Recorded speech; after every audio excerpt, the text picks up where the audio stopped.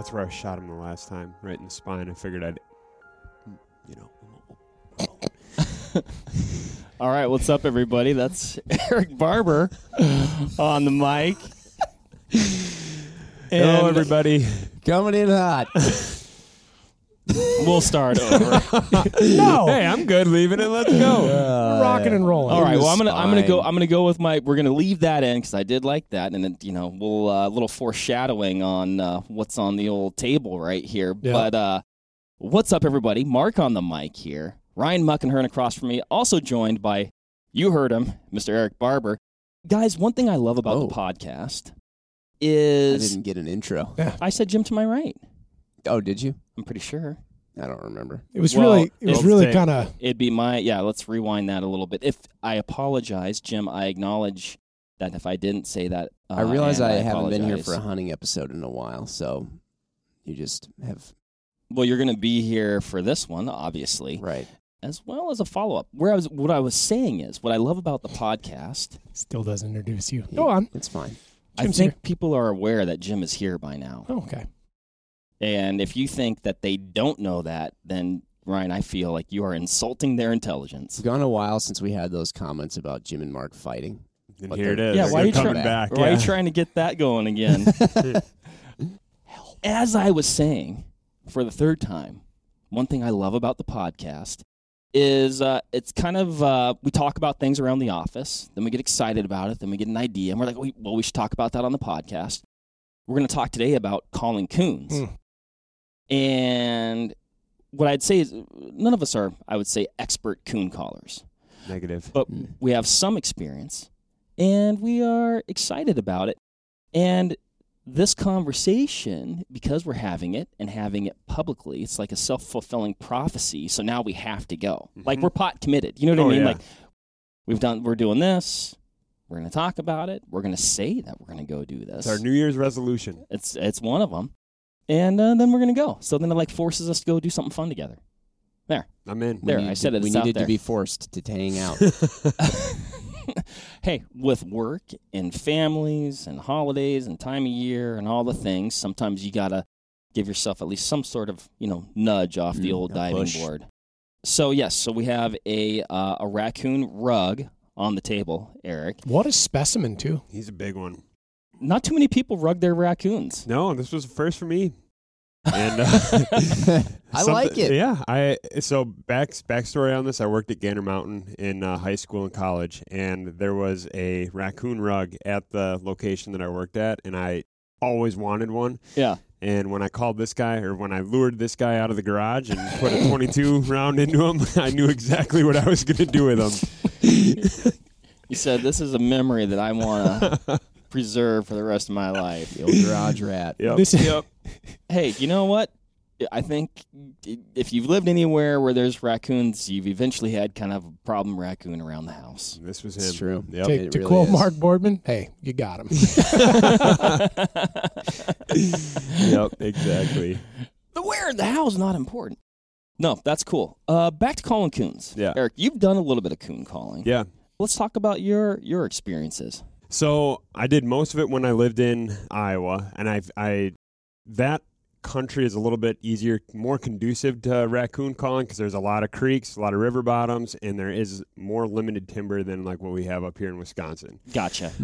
So for example, you can go into a creek bed that is, maybe 200 yards wide, has a couple really big oak trees, big den trees, and set up a call like we have on the table. And if you add a little bit of visual appeal, we always use the quiver critter decoy. And we would call in the final half hour ish of daylight. Mm-hmm. And when you could pinpoint a den tree and get close to it and start out with like a raccoon squalor or fighting raccoon audio, Mm-hmm. when they commit, they commit. It's not really something that if you're calling bobcats or something, you might set up for, an hour and a half on stand. This is like a 15, 30-minute thing. They're either home or they're not. They're interested or they're not. And when they're interested, they come quick. Mm-hmm. How close do you have to set up the call to said tree? Yeah. I always feel like the closer the better. You don't want to get so close that like when they peer out, they're they can't like see straight. Like you don't want to be straight under the tree. If you want to get like 15, 20 yards out. Nobody wants to get jumped on. Right, exactly. Give them something where they can come out. They have that visual advantage. Picture like bedded mule deer, up on a ridge top where he can like see everything kind of like down below him. If you give him the visual advantage of coming up out of his den and looking, and if he sees in this case, like a quiver critter or some sort of decoy paired with that sound, that seems to be the perfect recipe to get him to kind of come out. Mm-hmm. So what you described really was the one time that I did this many, many years ago. And this is, maybe not pre-Fox Pro, but it's what we had at the time. And it was like a Johnny Walker, like tape recorded, Yep. coon. The Johnny fight. Stewart. yeah. Johnny Stewart, that's what it was. It's got the auxiliary boom thing, Yeah. then the cord back. Yep. Johnny Walker might be Scotch. I think so. Yeah, Well, definitely. I'll tell you what, I like both of them. Have enough of that, you can make all the calls. The Johnny Stewart. Yeah, I can't believe I got that wrong. Yeah. But, I mean, it was like we had some, kind of like a creek bottom on the edge of a cornfield. Yep. Like it was kind of like all the things. And probably, western Nebraska, not a lot of trees. Yeah. Like Big cottonwood stands. Basically. Mm-hmm. Yeah. Yeah. I didn't realize that that's would cool actually, stuff. but it does make a lot of sense. I didn't realize that would be something that you actually look for, because obviously raccoons hang out in trees a lot. So I'm like, the more trees, the better. But then you're calling in an area where there can just be in any one of those trees. Exactly. Mm-hmm. So do you do like scouting for raccoons? Like you actually watch them go back up into a given tree, or when there are so few, you're like, well, if they're going to be anywhere, they're going to have to be there, and so I'm just going to go and find the tree that has a big hole in it and just kind of. Yeah, we did a lot of our raccoon hunting in areas that we also like deer or turkey hunted in. So, for example, we'd be in there in the fall, bow hunting, and you would make a mental note like, hey, every time we hunt this stand at like first light or last light, we're seeing a couple raccoons come up and down this creek bed. Mm-hmm. You just kind of save that in your mental notes, and once bow season ends or deer season ends and you're looking for something to kind of beat cabin fever, this is a super fun way to do it. Yeah. So you're thinking late fall? Yeah. Early spring, maybe? Yep. Yeah. So in Wisconsin, we have season dates on raccoons, whereas other states, I don't quote me on this, but they're managed as a non-game species in other states. I want to say Iowa actually just switched to that. Don't quote me on it, but I'm pretty sure. Meaning that you can hunt them at any time of year. In Wisconsin, you can't?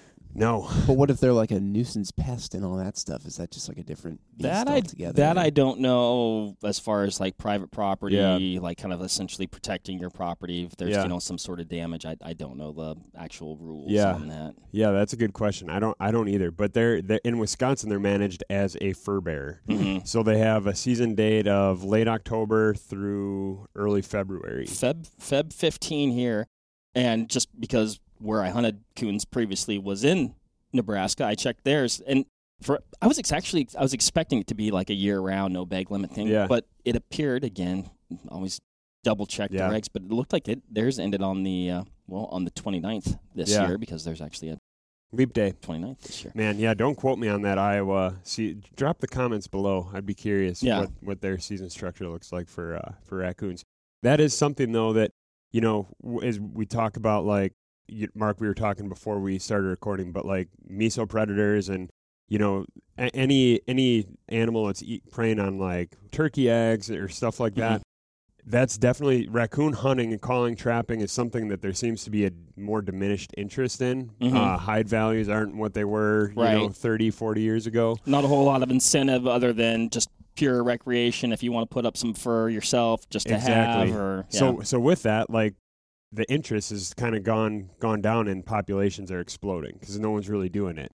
So if you're looking for something fun to do during the winter months that's hopefully going to result in more turkeys on the landscape, this is a great thing to do. And it's fun to do, too. So yeah, for sure. And I think it's like, there's been diminished interest, but I would also venture to guess, I mean, as humans and agriculture and things like that, we've created prime coon habitat for them to flourish, right? And that can have an impact on, nesting bird populations and I'm sure other things as well. Yeah, definitely. Okay, I got to go back to the tree thing because my neighbor and I went out and based on some of the war stories that I've heard of people going out and calling for coons, it made it seem like you walk out with a Fox Pro anywhere in the out of doors, hammer coon fight. Yep. And they'll come falling in like paratroopers. Yeah. That's what it sounds like. And so we did that. Just is the first time I'd gone out like to try calling in coons, and we did that. And we were between like a bunch of trees, but I put the thing in the middle of like the cornfield, sure. like the cut cornfield. And not a stir. Yeah. And I'm like, come on, Eric's a big fat liar. and so anyway, so I'm trying to think like, so if you're going to go, you know, I'm thinking in the tenses of other types of hunting. Yep. Usually you're very careful, obviously, about like making noise and scent and all this other stuff. So if you're going 15 feet out from a tree that they're in, like when are you doing that? Are you doing that like when it's still, are you doing all this stuff while it's still light out? Are you trying to do it like when it's like kind of dark? Is there a light daytime legal light for raccoon? So many questions. I'd say when I've done it, I mean, and this is like somewhat coincidentally or maybe just intuitively, I've always done it like in the evening and then the first few hours of darkness. And then from what I've read, that's kind of the best time to go. Yeah. Or at least one of the best times and to you go. just, like, if I'm going to hunt starting at, say, 7 p.m. or 5 p.m. or something. Yeah. Do I go and set up the thing underneath their tree at 4:55 and then just go back and sit? Or am I trying to set that thing up like at a better time when they're not going to be like, they would have heard me? Or I just go in when you go in and go for it. Oh, okay. Yeah. Yeah, a lot of times, like during, you know, you can call these things at high noon, on, you know, broad daylight. But the key there is like, it all goes back to knowing where the den tree is. So like Jimmy thinking about your place, there's that big oak tree on that lane. Yeah. If you got by near the disc golf basket. Exactly by the disc golf basket. That spot, I would, you know, I mean, you'd have to confirm it, but I would highly suspect for a raccoon to be denned up in that tree. If there's any like dead limbs, big giant hollow hole in the middle. Then of that I bet you tree. there's a fella hanging out in there. All right. A fella Or several fellas. But that where I was going with that is you can go in, you know, it's you're obviously more likely to call them in when they're most active, dawn and dusk. I even think on like the lighting thing, there are rules against like shining lights in a tree, like finding eye shine, but you can use something like a thermal to spot them and then shoot them that way. You can't just be like shining lights up in trees and shooting at eye shine. That's a no-no. I think that could vary by state though too. Yeah, I think it does. But back to calling them in the daytime, a lot of times if you know where those den trees are, they're going to be in there sleeping. So what you want to do is literally get that call set up, get the decoy set up, and your goal is literally to wake them up and get them curious enough for them to pop their head out, get visual confirmation on that decoy, and hopefully then scurry down the tree and come in. I mean, it's really like, it's interesting. Like if I heard a fight going on outside my house, like I'd poke my head out the window and have a look. Yeah. I would also love it if you would then exit your front door and just be like, coming in, coming. seeing red. I'm joining this scuffle. Yeah. And that's where we do get into like weapon, you know, choices. So when I did it a couple of years ago, I had a Ruger 93 and 17 HMR. Mm-hmm. They also make that same rifle in 22 mag. Do you own this gun? I don't, Ryan. I'm such an idiot. Wait. I sold it. It was a 93 R17 with the that's bull a barrel. Savage. So, yes. Okay. Sorry, what did I say? Ruger. Ruger. I thought you had a No. 96, which is a lever gun. Nope. Oh, God, I Yes. was going to just... No. Yes, it was a Savage. Savage 93 17 with the bull barrel. Yes. Okay, Look, proceed. Ryan, you're going to are you okay? I'm on a gun thing right now, man. Yeah. You literally actually just going to have to leave soon to go back to a gun broker auction. Absolutely. But the you know, a Magnum rimfire is great if they do hang up in the trees and they're not coming out. One, if you are saving pelts like on the table here, rimfire is going to be a lot more conducive to saving the pelts. You're not going to blow it away with a bunch of, you know, number 6s or something like that. But once they do come down out of the tree and start running in, that's when you would switch to a shotgun. I have a Rossi Youth 410 that I had number 4s in, and when they would commit and come into the call, that 410 would put them down. Yeah. So I mean, I just used a 12 gauge. And you're fighting like danger close with these. Oh yeah, definitely. I mean, you got to be set up to shoot them at like 10 yards. If you do a YouTube search, you'll find videos of these things literally coming by at like several feet, just seeing red. Oh, okay. So I've got my lever gun 410 Henry, and that doesn't really have any provisions for a choke, but that shouldn't matter if I'm. Oh, I think you'll be just fine. Oh, great. Yeah. Especially with those quick follow-up shots. That's just it. Yeah, that sounds perfect. Like you said, when you watch, some of those videos on YouTube, like it's impressive, it's fun, it's exciting. Yeah. And you do see a lot of daylight stuff too. Like people are I think the evening hours, might be more productive. But it certainly can be done during the day. And I do think, like a lot of people, myself included, when I first started going, I watched. That's what got me into it. Was watching some of those videos on YouTube, and you see these things charging right in. So you go out there your first time, and that's what's in your mind is these things are going to come torpedoing out of a tree and run in. Whereas I can't confirm this, but I bet you a lot of folks, like when they do set up for like their first couple stands, even if they don't get one that charges right in, I bet the odds of one just peeking its head out, getting a little bit curious, are pretty high. So being like really intentional with like looking up into the treetops, bringing binos, scanning up into there a little bit, it wouldn't be a bad idea, because a lot of times you'll see them just pick their head up. Maybe they'll come out, they'll hang out on a limb. And if they're not, feeling coming in for a fight, they might just kind of hang out and watch. And if you're not intentional glassing up or looking up into the treetops, you might miss it. Based on the overly dramatized tales from Slingin' Rick over here, I pictured the ground would crawl. I think if you're on the X, and it's been my experience too, if you're on the X and they're there, they're coming. Yep. Yeah. Like the one time I did it, I would love that. Like what you're talking about, Jim, like that's what happened. Yeah.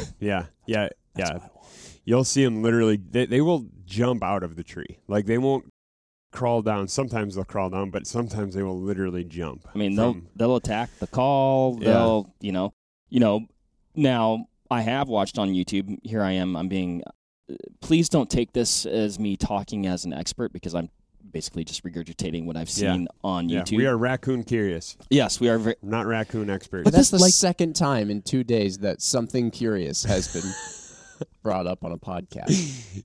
This is what's so fun. Like, this kind of goes back to where I started. Like, I love this conversation because we're having like a ton of like speculation. I think this, I've seen this, but then also it's like, then you got to go put it into practice and see and then you learn and you figure out like, oh, this worked. I thought this, but that actually didn't work. Anyway, one thing I have seen though is you do get coons that are maybe a little bit more timid. Mm-hmm. They peek their head out and they're just like, I'm not super into it.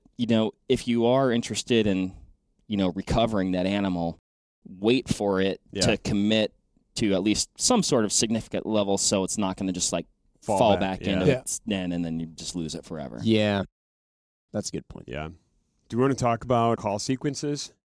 So tactics? All I've ever used to call coons is just coon fight.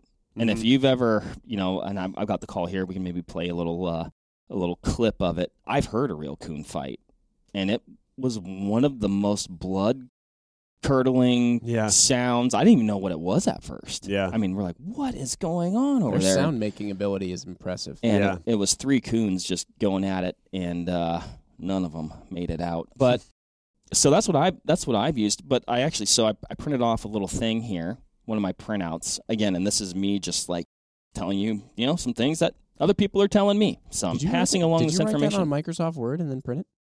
It's copy and paste. Oh, yeah. It's a right-click thing. I'll show you later, Jim. It's working on conservation. So this is from the Fox Pro website. I don't have the author, so I won't be able to credit the author, but you can find this information on the Fox Pro website, so hopefully that's enough of credit to the. Oh, yeah. What is that, your bibliography or something like that? Yeah. Something like that. Your professor will accept that. Yeah. AP style. This guy says, this is official AP style. This guy says, I like to start out calling with a food call that is non-threatening, and in the case of coons, I like bird calls as a starting point. In particular, I like Fox Pro's chicken in distress. Woodpecker, blue jay, starling, magpie, partridge, quail, and mallard ducks, which I thought that was interesting. Like he's looking at it from kind of like food source, from a food source, and almost how I would typically like start calling coyotes in a way, perhaps. Sure, yeah. If I had, he goes on to say, if I had to choose just one of those, it would most definitely be the chicken in distress. There's a hot tip for you. I'll use this call first because it has the potential to call in large and small coons regardless of where they are, male or female. They just see it as an easy meal. If I've not had any response, so he's kind of layering in his calls to maybe a little bit more subtle and then ramping it up. I will usually switch fairly quickly to Fox Pro's raccoon puppies. This call will usually bring in adults, and both males and females may respond. And then so his last resort, in a way, is my first resort, but then he transitions to the coon fight and all right, let's go. Yeah. Yep. Raspy woodpecker is another one. I don't know that he had that one in there, but it was Irish, something woodpecker was in there, yeah. But yeah, so I'd be curious. It probably depends on your environment too.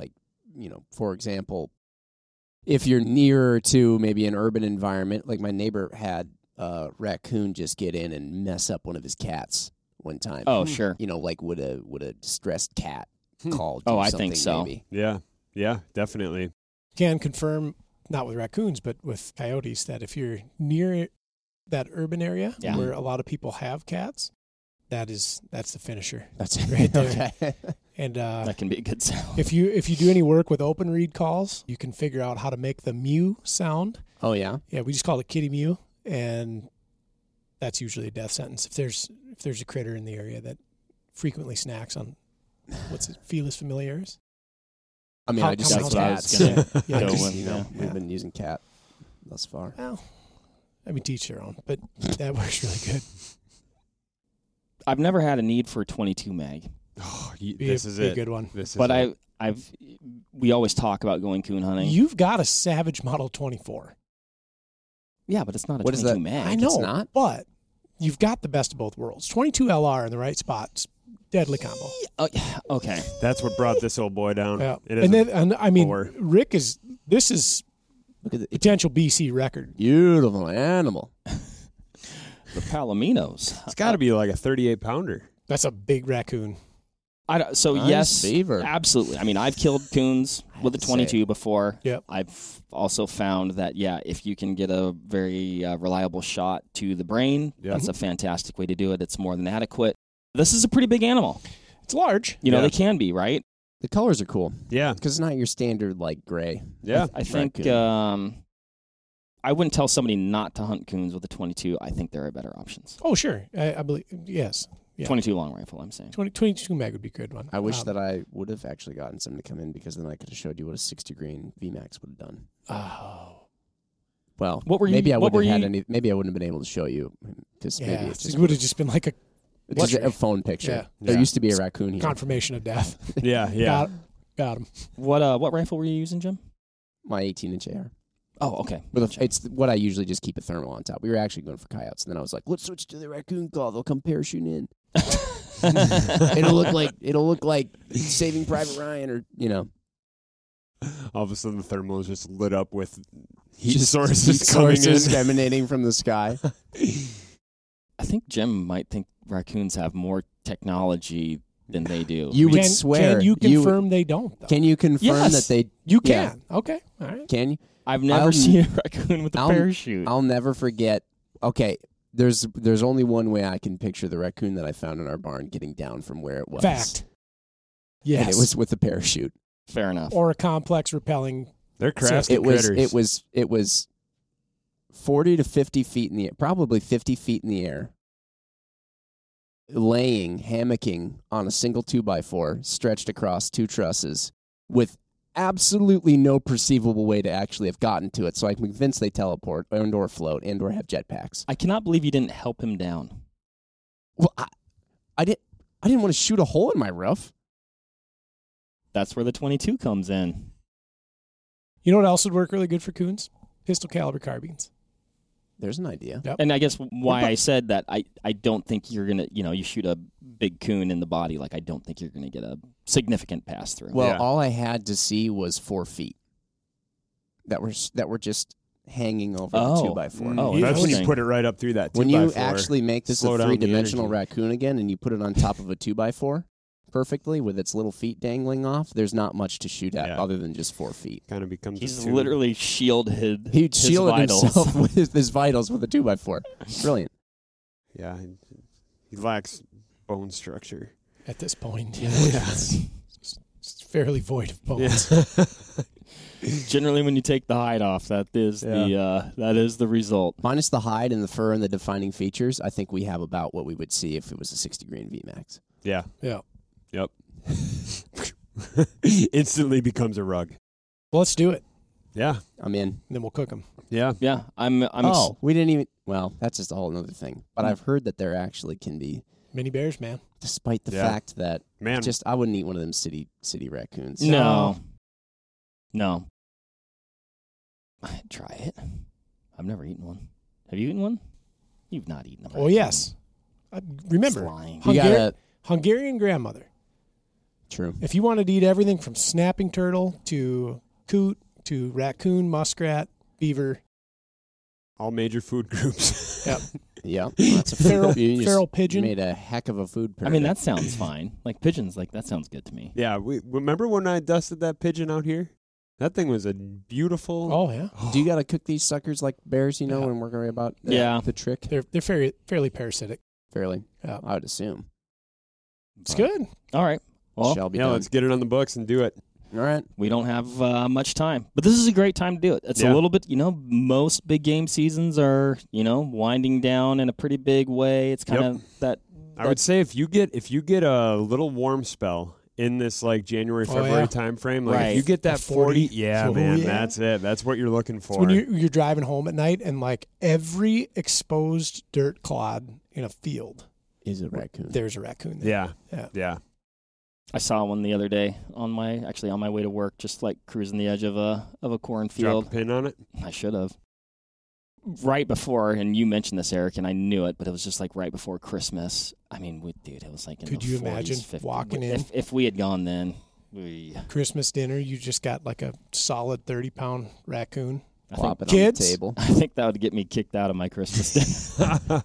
Best case scenario. Honestly, then you just go back outside. Yeah. I love it. All right. Well, thanks everybody for listening. If you have any just insane coon hunting, coon calling tips, let us know. We're eager to learn here. Just another great kind of opportunity that a lot of folks don't take advantage of. So if you have, please share your knowledge, and we'll report back with our findings. Hopefully we find some raccoons. I hope you are raccoon curious as well, because we are. Why not a second time? Thanks, everybody, for listening. We'll catch you, or maybe call you, on the next one. Call me. Call me. Okay, bye.